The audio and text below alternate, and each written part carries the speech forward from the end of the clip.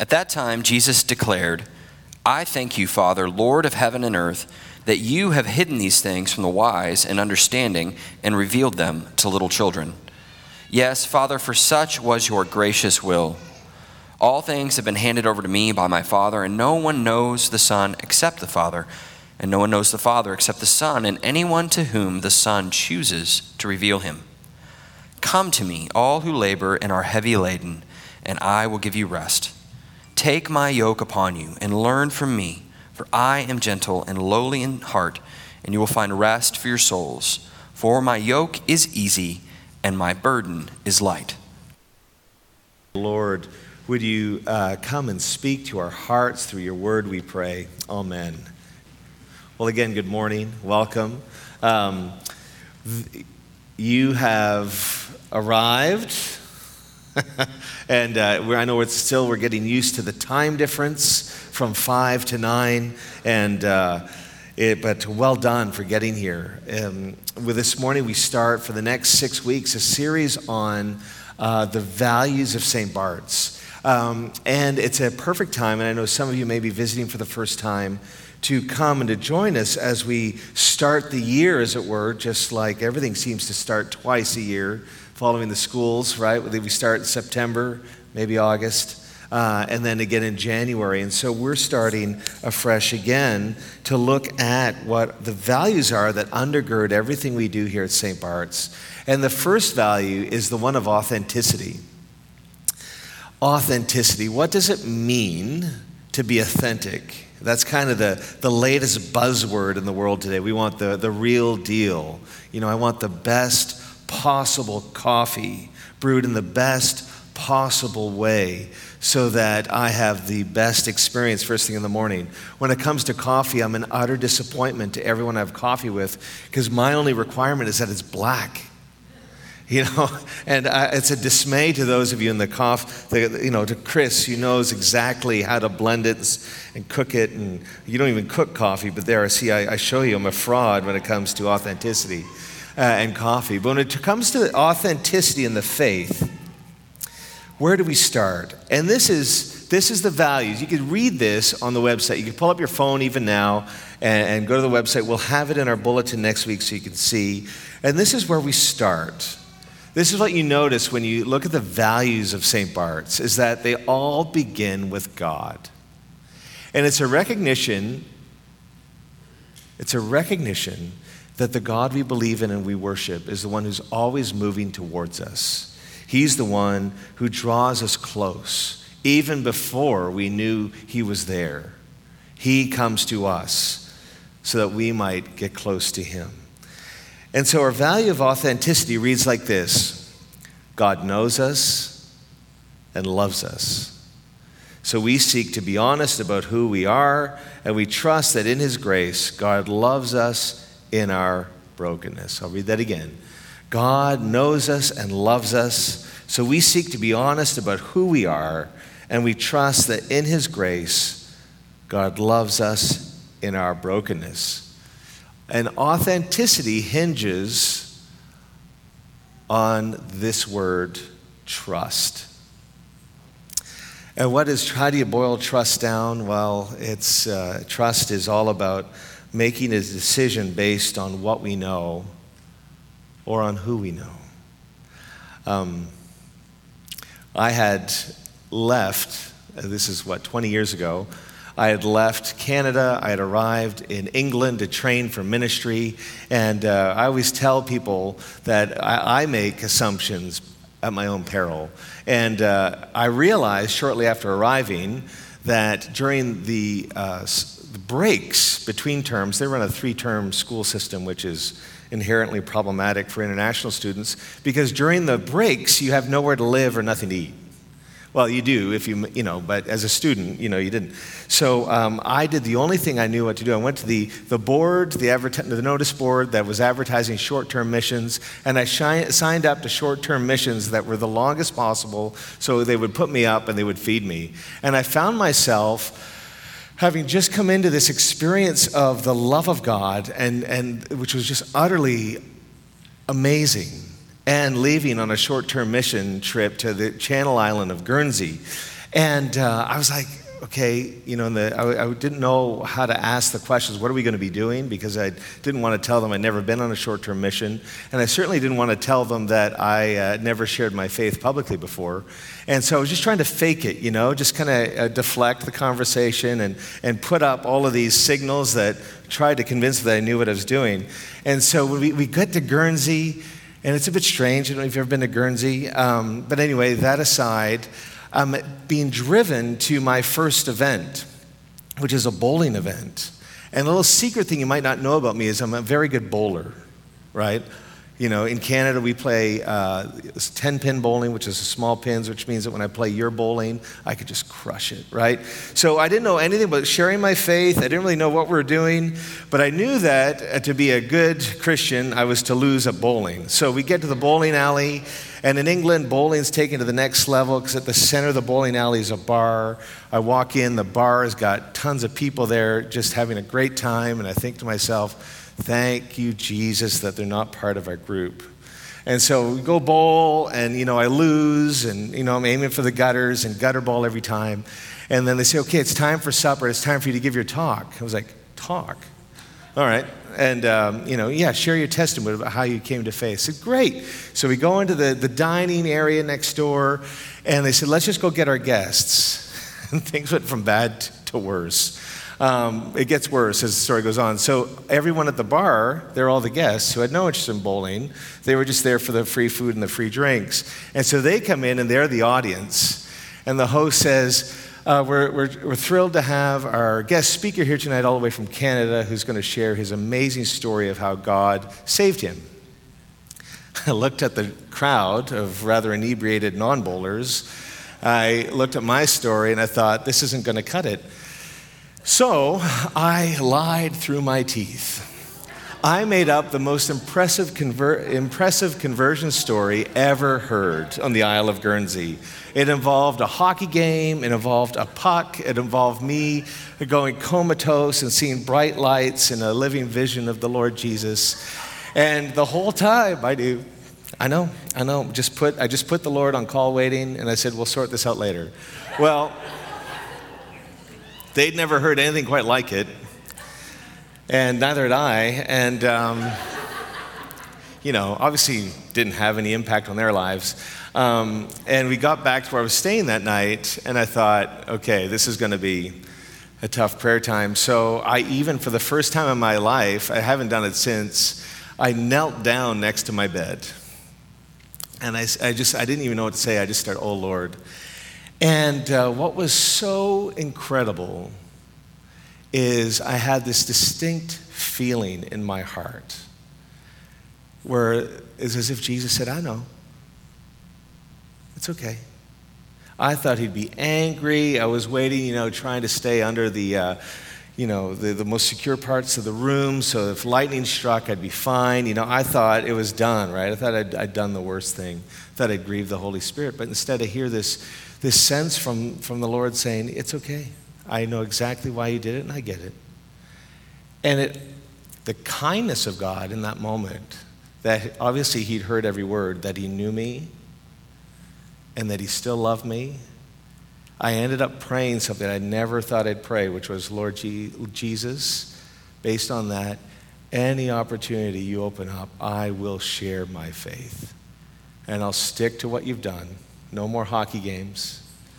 And I'll just go for it. Just open it up.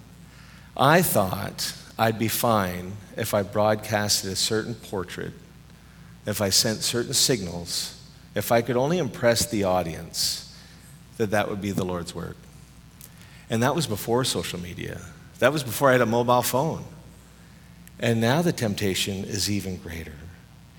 So that experience utterly changed me. Because I discovered something about him. We live in a world where we can virtue signal and project an image for people to see around us in order to impress them, maybe to get accepted. And what happens is there can be this divide that opens up, this gap that opens up between the front stage that everyone sees and the backstage that nobody sees. So that the person I look at when I shave first thing in the morning is different than the face you see. And the work of the Spirit is to close that gap. And that's the goal in life, is that we're the same person when no one's looking and when everyone's looking. Authentic faith is all about Jesus. It's about being led by him. It's about being loved by him. It's about being shaped by him and empowered by him, and doing it in community. That's why we're so excited that pastors are starting very shortly this week, and we'll begin the rollout. Maybe some of us here in this room have all experienced what it means to be known and not loved, to be known and rejected. Maybe some of us have experienced what it means to be loved but not known. But what Jesus invites us into is to be loved and completely known. That's the starting place of true authenticity. And it begins with the realization that, yes, he knows us completely. Nothing's hidden from him. Yet he still loves us completely. Despite the ugliness of our sin and the brokenness in our lives, he invites us in. It's kind of like our opening prayer, which is called I call it, "Oh, you got me," right? I don't know how you felt I guess we prayed every Sunday, so it's no big surprise, but it's the collect for purity. It begins like this: Almighty God, to you all hearts are open, all desires known. From you no secrets are hid. Anyone else want to run the moment we say that? I'm like, oh gee, if this is really, really true, which it is, what do we do now? Well, we take that next step, which is to come close, cleanse the thoughts of our hearts. How can he cleanse our hearts? But it's by the inspiration of your Holy Spirit, that we might respond to your love with our love, that we might perfectly love you and worthily magnify your holy name. Through Jesus Christ our Lord. Amen. Whew. And we haven't even started yet, right? That's just the opening prayer after the opening hymn. And it's an invitation that Jesus makes to us that seeks to undo maybe some of the pain, some of the hurt, some of the experiences we've had in life. And then we come to our passage, our gospel reading.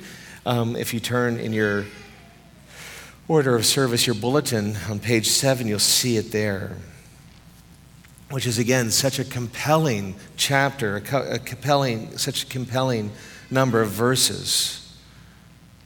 If you look down with me at verse 28, Jesus says, "Come to me." Here again, we see Jesus initiating, come to me, all who labor and are heavy laden, and I will give you rest.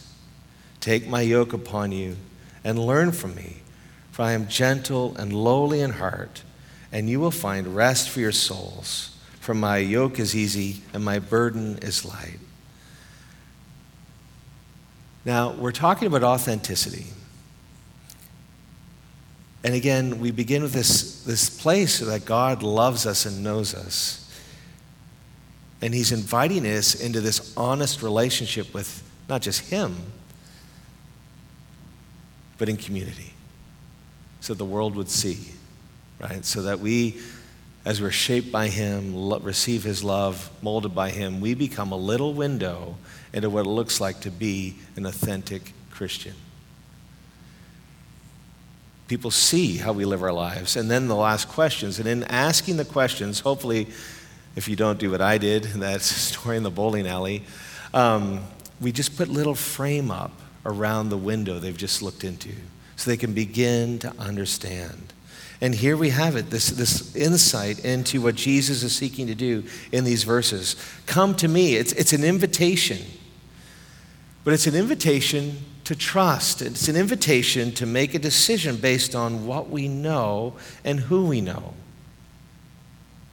So it's an invitation to make a decision to trust Jesus personally. It's not enough to just merely know about him. But that's important. It has its place. But it's about knowing what he's like. It's about developing an emotional connection with him and discovering what he's like. And how do we do it? There's nothing new here. It's the tried and tested ways handed down to us from generations of developing lives of prayer, where we speak to him to get to know him, and where we read the scriptures. And I have friends who every year read the Bible in a year, and I'm so thankful for them because that's not how I'm wired. I take, maybe a verse a week. I'm more of a contemplative when it comes to the reading of scriptures, but it's getting his word into us because that's the seedbed of really discovering what he thinks. And it's the way that he can pour his hope into our hearts as we discover what it is that he said. And so it really is about entering into relationship with him and in community where we receive from him and we receive from his people. And that's a huge challenge for some of us to receive, because everything up till now has been all about what we can do and how hard we can work. Well, let's look down verse 28. Come to me, all who labor and are heavy laden. Well, Jesus is speaking to a very specific situation here in the first century that may or may not apply. I'll leave it up to you. But he's talking about those who labor and are heavy laden. He's referring to the immediate group in front of him who have become oppressed by this theory in religious life and in life in the day that the burden is on you to earn God's love and to earn your place amongst God's people. I don't know, is that prevalent today? I often find myself trying to earn God's love and earn God's favor, and it's just a never-ending downward spiral. And so those are the people he's inviting to himself. Those who are weighed down, oppressed even, by the burden of trying to earn God's love and God's favor when we already have it. And the wider application here in verse 28 and 29 is what he offers. Let me read it to us. Come to me, all who labor and are heavy laden, I will give you rest. Take my yoke upon you and learn from me, for I am gentle and lowly in heart, and you will find rest for your souls. The rest he's talking about is this, I've already got it. Anyone ever have that nightmare over and over that you're sitting for a test and you haven't studied? Or you're about to go on stage and perform and you don't know your lines? Or I could go on and on the different iterations. And all of a sudden, what we see here in Jesus is that just come to me and I will give to you that assurance that I'm with you, that I love you, and you can't earn it. Eternal rest for all who seek forgiveness and who seek freedom from this particular way of seeing life, which is that I need to earn and work for the approval and love of God, which leads to guilt and leads to all kinds of other patterns of behavior. And in verse 29, he talks about a yoke. Take my yoke upon you, which is kind of a agrarian example. Theologians amongst us, even in this room, will have 100 different ways to explain it. And I love this, though. It was simply a wooden frame joining two animals, usually oxen, for pulling heavy loads. And at the time of Jesus' life, it was used as a metaphor to talk of one person being under the control of another. So Jesus is taking like a well-known illustration and he's flipping it. And he's contrasting what the Pharisees were talking about, of how you need to follow this extensive list of activities and of purity laws in order to be seen as acceptable in the eyes of God. And he's flipping it to talk about his kind of way, an ancient way, handed down, that began with Moses, that Jesus is now fulfilling. A way that talks about a relationship with God where it said of Moses that Moses would speak to God face to face as one friend speaks to another. So Jesus' yoke of discipleship flips the whole paradigm, where his way is a way that brings rest by being known. That's where authentic faith comes from. It's about being known by God. Again, some of us have been known and not loved. Some of us have been loved and not known, just have that shallow experience. And what the Lord Jesus invites us is the best, which is to be completely loved and completely known, true authenticity. C.S. Lewis wrote this in Mere Christianity. God made us, invented us as man invents an engine. It's like we are a car made to run on gas. And just as a car would not run properly on anything else but gas, now God designed the human machine to run on himself. He himself is the fuel that our spirits were designed to burn. He himself is the food that our spirits were designed to feed on. There is no other. God knows us. God loves us. So we seek to be honest about who we truly are. And we trust that in his grace, God loves us in our brokenness because that's what he's like. So as I close, just a couple words of application. Our world is crying out for authenticity. It may not be articulated in this way, but our culture is seeking examples, models of authentic life, authentic Christianity. The Apostle Paul says this, follow my example as I follow the example of Christ. So the world is looking for people to follow, and we see it everywhere. And our invitation is to follow Jesus so that others might see us and follow us. It's a bit terrifying, I know, but let's just drill down a little bit. What about our children? And I'm not just speaking to parents, I'm speaking to all of the adults present. What our children need, in addition to everything else you provide for them, is that we're authentic followers of Jesus. Not perfect, but authentic. If we're telling our children the way to handle worry is to pray, when we worry, do we pray?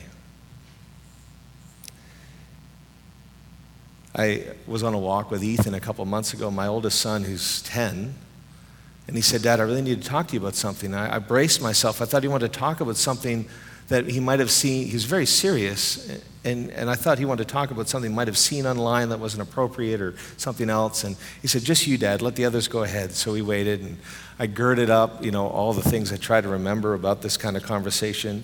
And he said to me, Dad, I'm really worried we're not making the most of our pre-tax dollars. I said, where did you get that from? Oh, I've just finished reading Rich Dad, Poor Dad. And so we've been talking about money. And he wants to know all about tithing. But the question is, if we talk to our children about tithing, are we tithing? It's not about sanitizing life so our children don't see the difficult stuff, because then they don't see authentic faith. They see a version of faith that may not help them when they face challenges. And so it's not about hiding the challenges. It's about giving them a window into our faith so they can see our faith in action. And then when the conversation comes, maybe not about pre-tax dollars, but if you need an hour-long conversation with a 10-year-old about that, I've Googled. But it's about giving them a window into our faith in action and then putting a frame around it so they begin to see, this is beginning to make sense. It's letting them into the process. And this will require two things of us. Two things of us to have authentic faith. We need to receive from the living God as much as we can. We just need to receive, find ways to receive. Make a list and then just go through it. How can you receive more from the Lord? If you want to talk about prayer, we'll happily talk about prayer. You want to talk about reading the scriptures, we could talk about that. That's kind of what we're paid to do, Chris and I.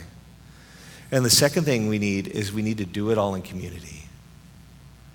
Our boys love the adults in their lives who they've met at church, because it helps them understand, see things in a way that, though we would say the same thing, they don't quite get because we're too close.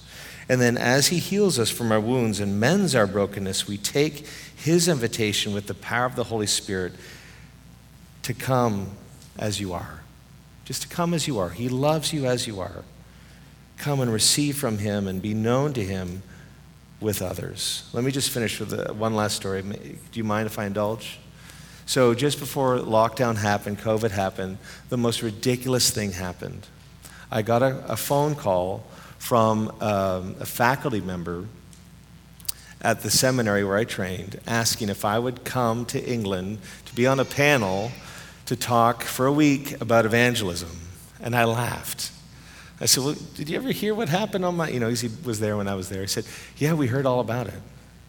How the bowling and the hockey. He said, yeah, we love that story. I said, well, I never told anyone. He said, no, you told the person you were staying with, who's was my best man at my wedding, Ed, and he told everyone because he thought it was so funny. And we'd like you to come. And N.T. Wright's going to be doing the theology in the morning. We want you to take the students out onto the streets and do street evangelism. I said, all right, fair enough. And so I went. And we were there, and we were walking through this town, the center of town of Oxford. And there was one of these charity muggers. You know what charity muggers are? They kind of come up to you and say, hey, do you have time today for hungry children in Africa who have no limbs? Those kind of like the crazy. And they say, all we need is $1 a day from you. They're just trying to. Anyway, we got talking to this woman, and she said, there's something different about you two. I said, yeah. And they said, I was reading my horoscope today, and it said that I was going to have a significant conversation that was going to keep me from doing my work. And I said, yeah, this is now. And she said, well, what do you have to say to me? I said, if you could meet a God who knows you completely and loves you completely, would you be interested in meeting him? And she went full on. She was totally unchurched. She acted, it was rather embarrassing. England, everything's kind of. And she just, yes, I would. And she kind of took on this power stance, like Shira, the Princess of Power. And she said, what do I need to do? And people are stopping and said, we just need to ask him into your life. And so we prayed with her and led her into a simple prayer. And then we said, do you mind if we pray that you be filled with his love? And we laid hands on her and prayed for her, and she had a dramatic encounter. And then she began to tell us of the brokenness in her family about her parents and that situation. And yet she said, what is this? She said, this is the God who loves you, who knows you completely, and loves you completely. So, I started off one place, ended up in another, and, it's incredible how the Lord does that. And authenticity, as I close, is this invitation to come as you are. So I don't know what you dealt with this morning on your way in, or last night, or this last weekend. But God knows you, and he knows it. He understands. And he loves you. And he's inviting you into a safe place, a place he's prepared, a place of grace, where you can grow in your understanding of how much he loves you. So why don't we pray? Why don't we stand? We'll be standing in a moment anyway for the creed. And I just want to pause and pray for anyone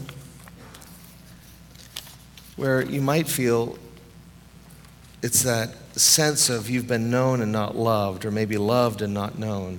And this invitation to be loved and completely known is perhaps foreign. And Lord, by your Spirit, would you come now and touch hearts?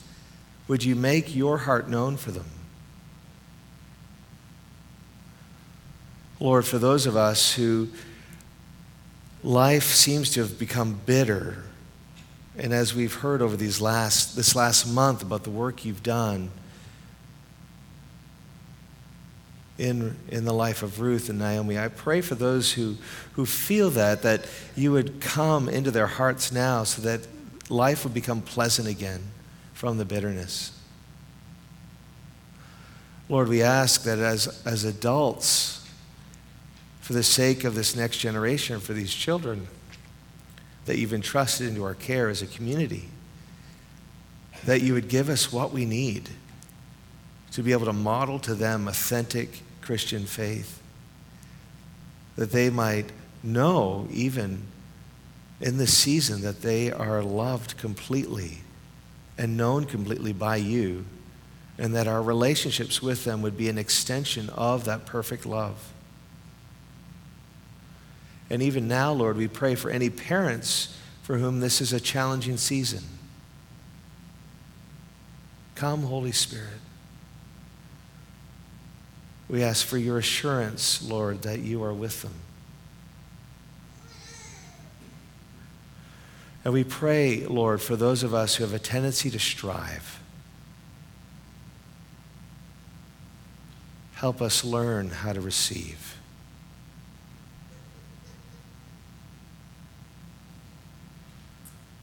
Lord, would you lead us as a community as we seek to explore what it means to continue to grow in authenticity. It's in Christ's name we pray. Amen.